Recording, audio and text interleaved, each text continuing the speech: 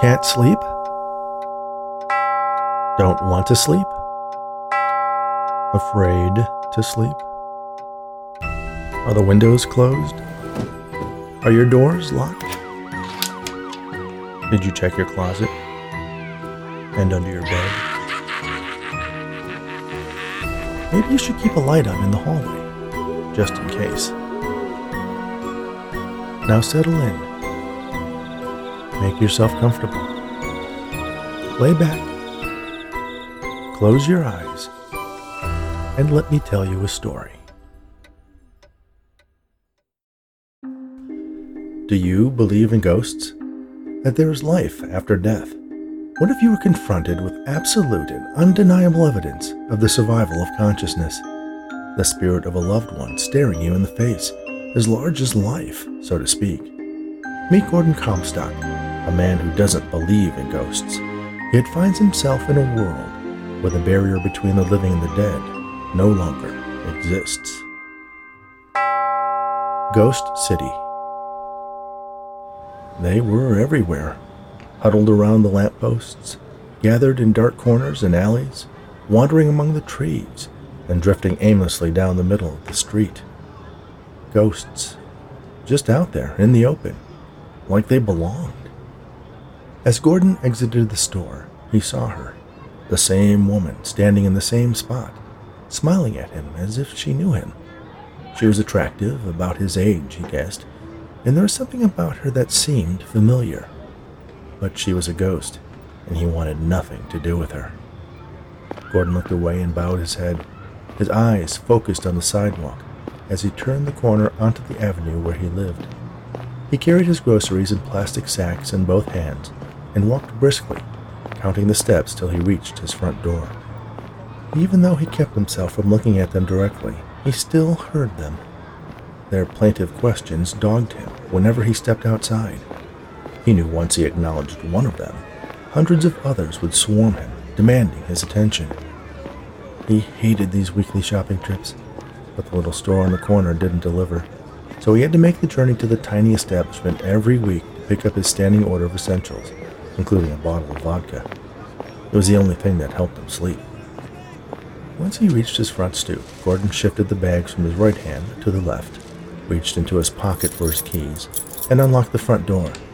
He hurried inside, locking it behind him. Gordon set the bags down, allowing himself a moment to work the cramps out of his fingers. He glanced over at the device sitting in the middle of his living room, softly humming as it glowed with a faint blue light. Still working, still keeping them out. He put the groceries away, poured himself an ounce of the vodka mixed with an equal amount of cranberry juice, and sat down in the lush recliner. There was a book sitting open and face down atop one armrest. He picked it up. Reading was the only thing he could do to pass the time without them intruding into his life. He couldn't even look outside without seeing them, which was why he had installed heavy curtains to block all the windows. The world had changed, and Gordon Comstock didn't like it one bit. He wished he could do something more than curse the company that had built the particle accelerator that was responsible. But apparently, ripping a hole in the fabric of the universe was not a crime. Most people didn't seem to mind that quantum technology had torn asunder the barrier between the world of the living and the dead. Gordon didn't understand them. It wasn't natural. More than that, it was impossible. There was no such thing as life after death, as souls and ghosts. Yet here they were, everywhere you looked, like vermin crawling over a garbage heap.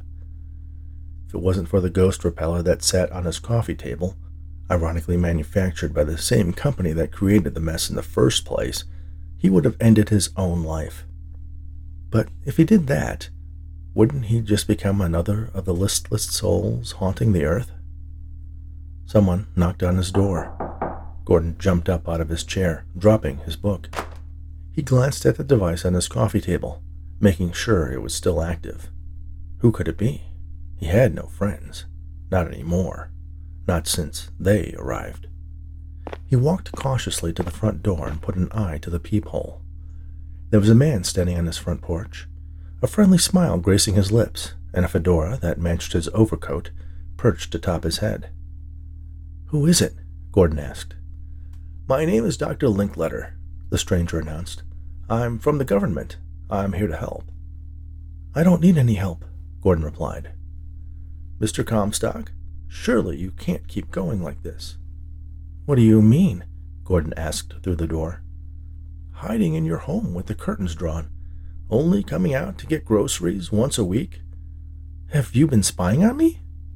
"Mr. Comstock, may I call you Gordon?" "No." "Gordon, let me in. I just want to talk." "Go away." "I'd rather not do that. If I go away now, I'll have to come back with the police, and I'm afraid we'll have to commit you." "Commit me? Why?"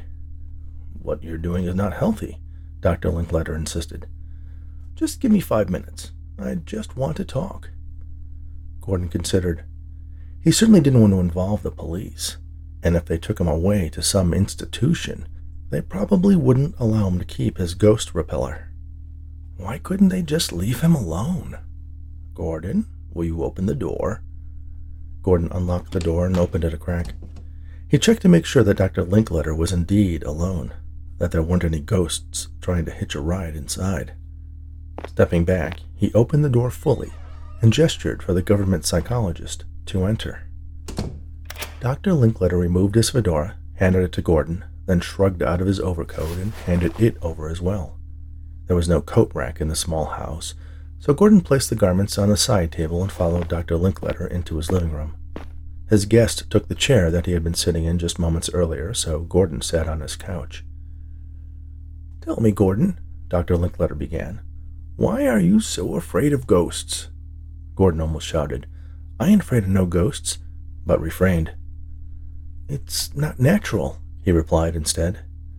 "I didn't ask to be thrust into a world where disembodied spirits can come and go as they please, haunting us, living all day and night everywhere we go." "They're still people," Dr. Linkletter said. "It's not your flesh that makes you who you are. It's your conscious mind, your memories. Just because they no longer have a body doesn't mean they are any different from you or I." "That's not the point," Gordon insisted, shaking his head. "Then what is?" Gordon glared at Dr. Linkletter. "They're not supposed to exist at all."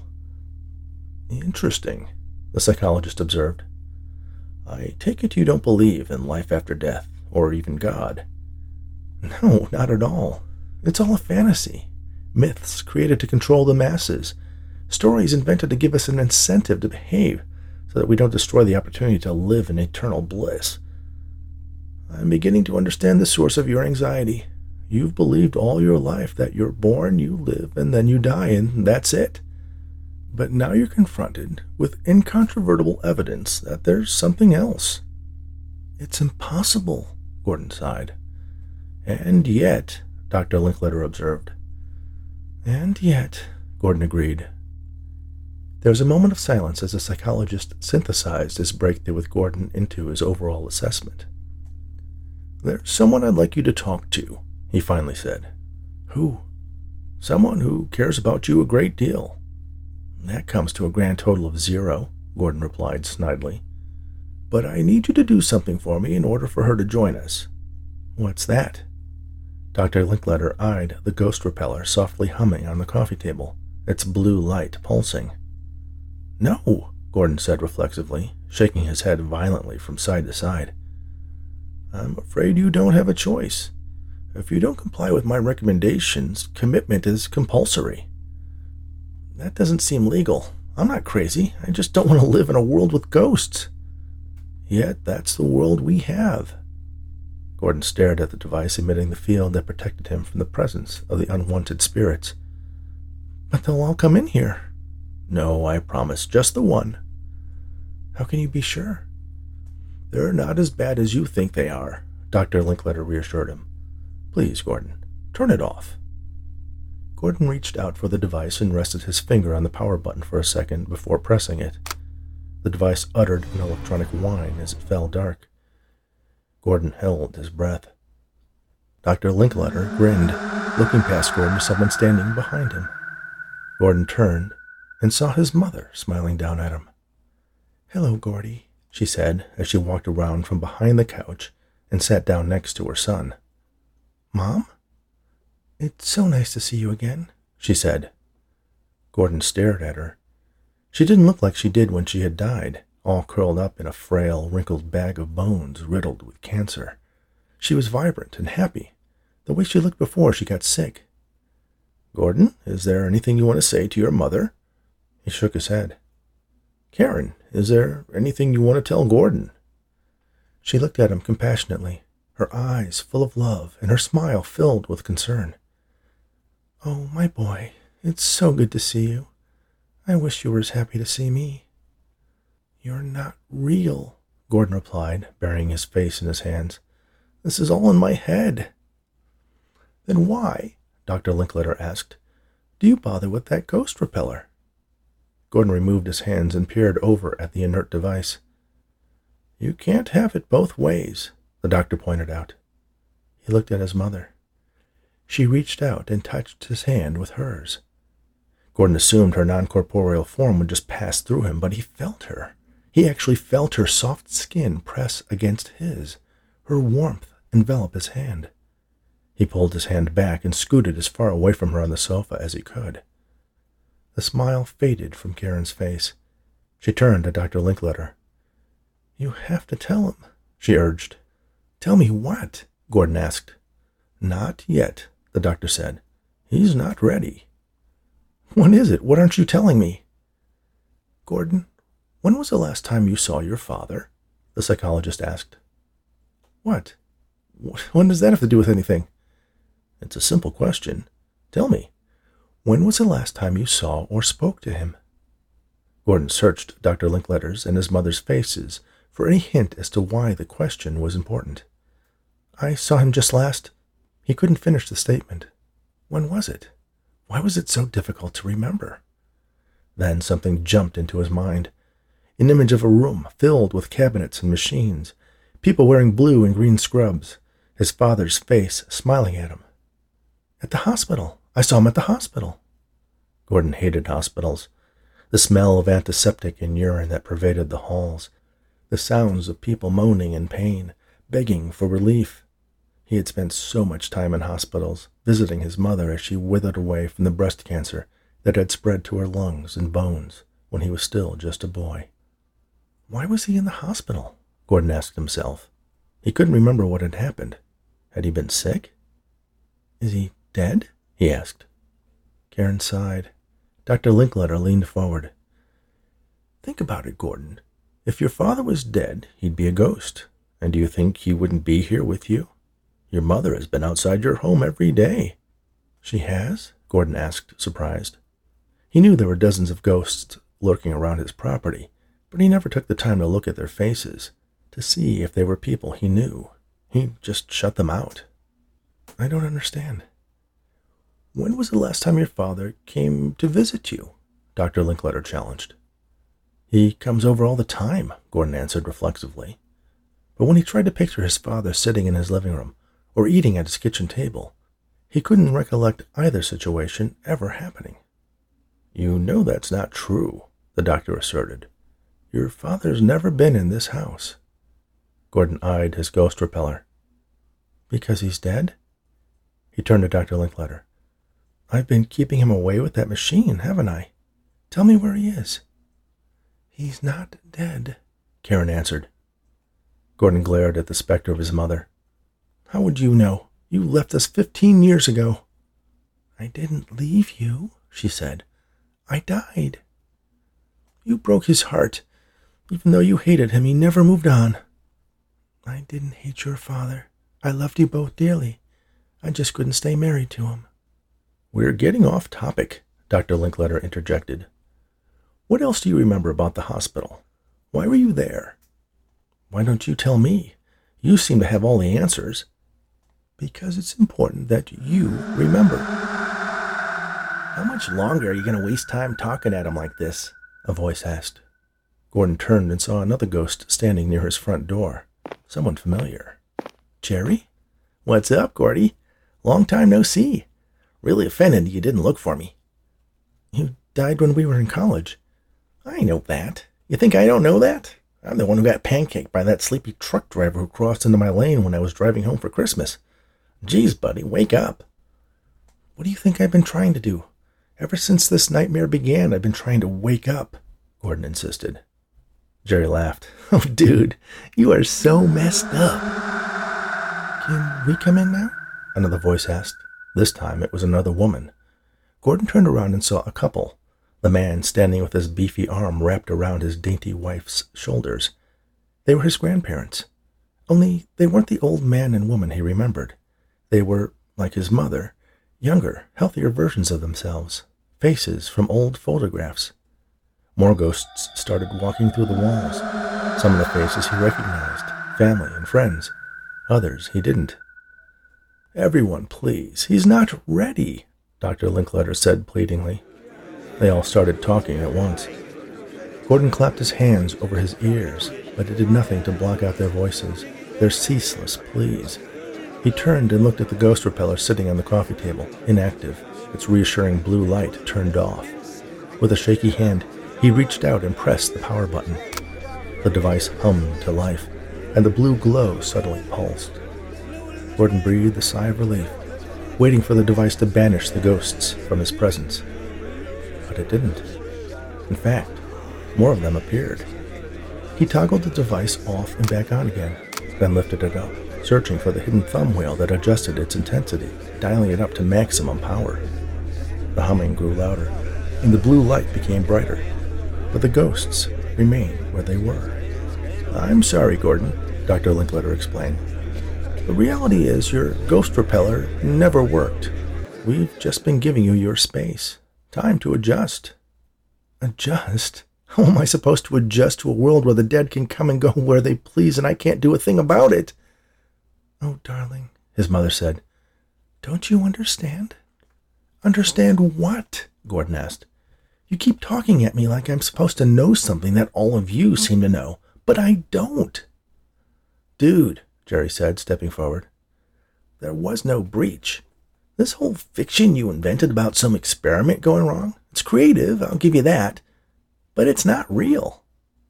Really, I just thought up a world-shattering cataclysm, and you all went along with my delusion. No one answered him. Think about it, Jerry urged. Does this look like your apartment? Where's your TV, your cell phone, your car? What are you talking about? Don't you think it's strange that you don't have any possessions beyond this tiny house and a few sticks of furniture? When the breach happened... Gordy, stop. There was no breach. There was, he insisted. It broke the world. No, Gordon, it didn't, Dr. Linkletter said in a soothing tone. Something happened, but it didn't break the world. Just your world. Your hold on it, at least. What does that mean? All of you keep talking in circles. What aren't you telling me? Dr. Linkletter and Karen exchanged a concerned look. Jerry walked up to his friend and kneeled down in front of him. Dude, you're dead. No, I'm not, Gordon said, but he instantly knew that his old friend was right. It happens sometimes, Dr. Linkletter explained. Your mind was so prejudiced against the existence of an afterlife to begin with, and your death was sudden and unexpected. When you found yourself here, you experienced what we call cognitive dissonance. Your whole worldview was challenged, so you created a situation that you could accept. But it wasn't the dead who had crossed over into your world. It was you crossing over into theirs. What happened? How did I die? The woman Gordon had seen outside the store, the one who always smiled at him, stepped forward from the growing throng of ghosts crowding his living room. You died trying to save me, she said. Julie, Gordon said, finally recognizing her. She was his fiancée. How could he have forgotten that? We were walking home from dinner. A man came up to us, demanded our money and valuables. He had a gun. When I hesitated giving him my engagement ring, he hit me. You tried to defend me, but he shot us both. The hospital, Gordon said, details and memories flooding into his mind. It wasn't me visiting my father. He came to see me, to be there when I died. Gordon collapsed back into the couch. I died. My life is over. This is how it all ends. Julie stepped over to where Jerry was crouched in front of Gordon, and with a look caused her fiancé's friend to stand up and step out of the way. Julie extended her hand to Gordon. He looked at her. She was more beautiful than he could remember her being, and perfectly at peace. It's not the end, she promised. Gordon reached out and took her hand, rising effortlessly to his feet as he did so. Her grasp was soft and comforting. She led him toward the front door, and together they walked through it and out into the world of the dead. The ghosts in the house watched them go. Are we really going to let her get away with that? Jerry asked Dr. Linkletter. One delusion at a time, the psychologist counseled. But still, Jerry protested as he took Gordon's place on the couch. There wasn't any gunman. She shot him and then killed herself when he tried to break off their engagement. Let's just let him be happy for a while. He has all of eternity to learn the truth. The psychologist leaned toward Jerry, his elbows on his knees, his fingers tented together. But perhaps you are ready to talk about who the sleepy driver really was that winter night. Thank you for listening to Ghost City, written especially for the Bedtime Stories for Insomniacs Fiction podcast by Rich Hosek. Please remember to subscribe on your favorite podcast app, rate us on Apple, Spotify, and Audible, and share these stories as well as unabridged audiobook versions of my novels with anyone who enjoys audio fiction. Be sure to visit bedtimestories.studio, where you can sign up for our Insomniacs Snoozeletter to be notified of new episodes and exclusive offers, and get a free bookmark. You can visit richhosek.com to learn more about the hosts of Bedtime Stories for Insomniacs. Thanks again, and all the very best.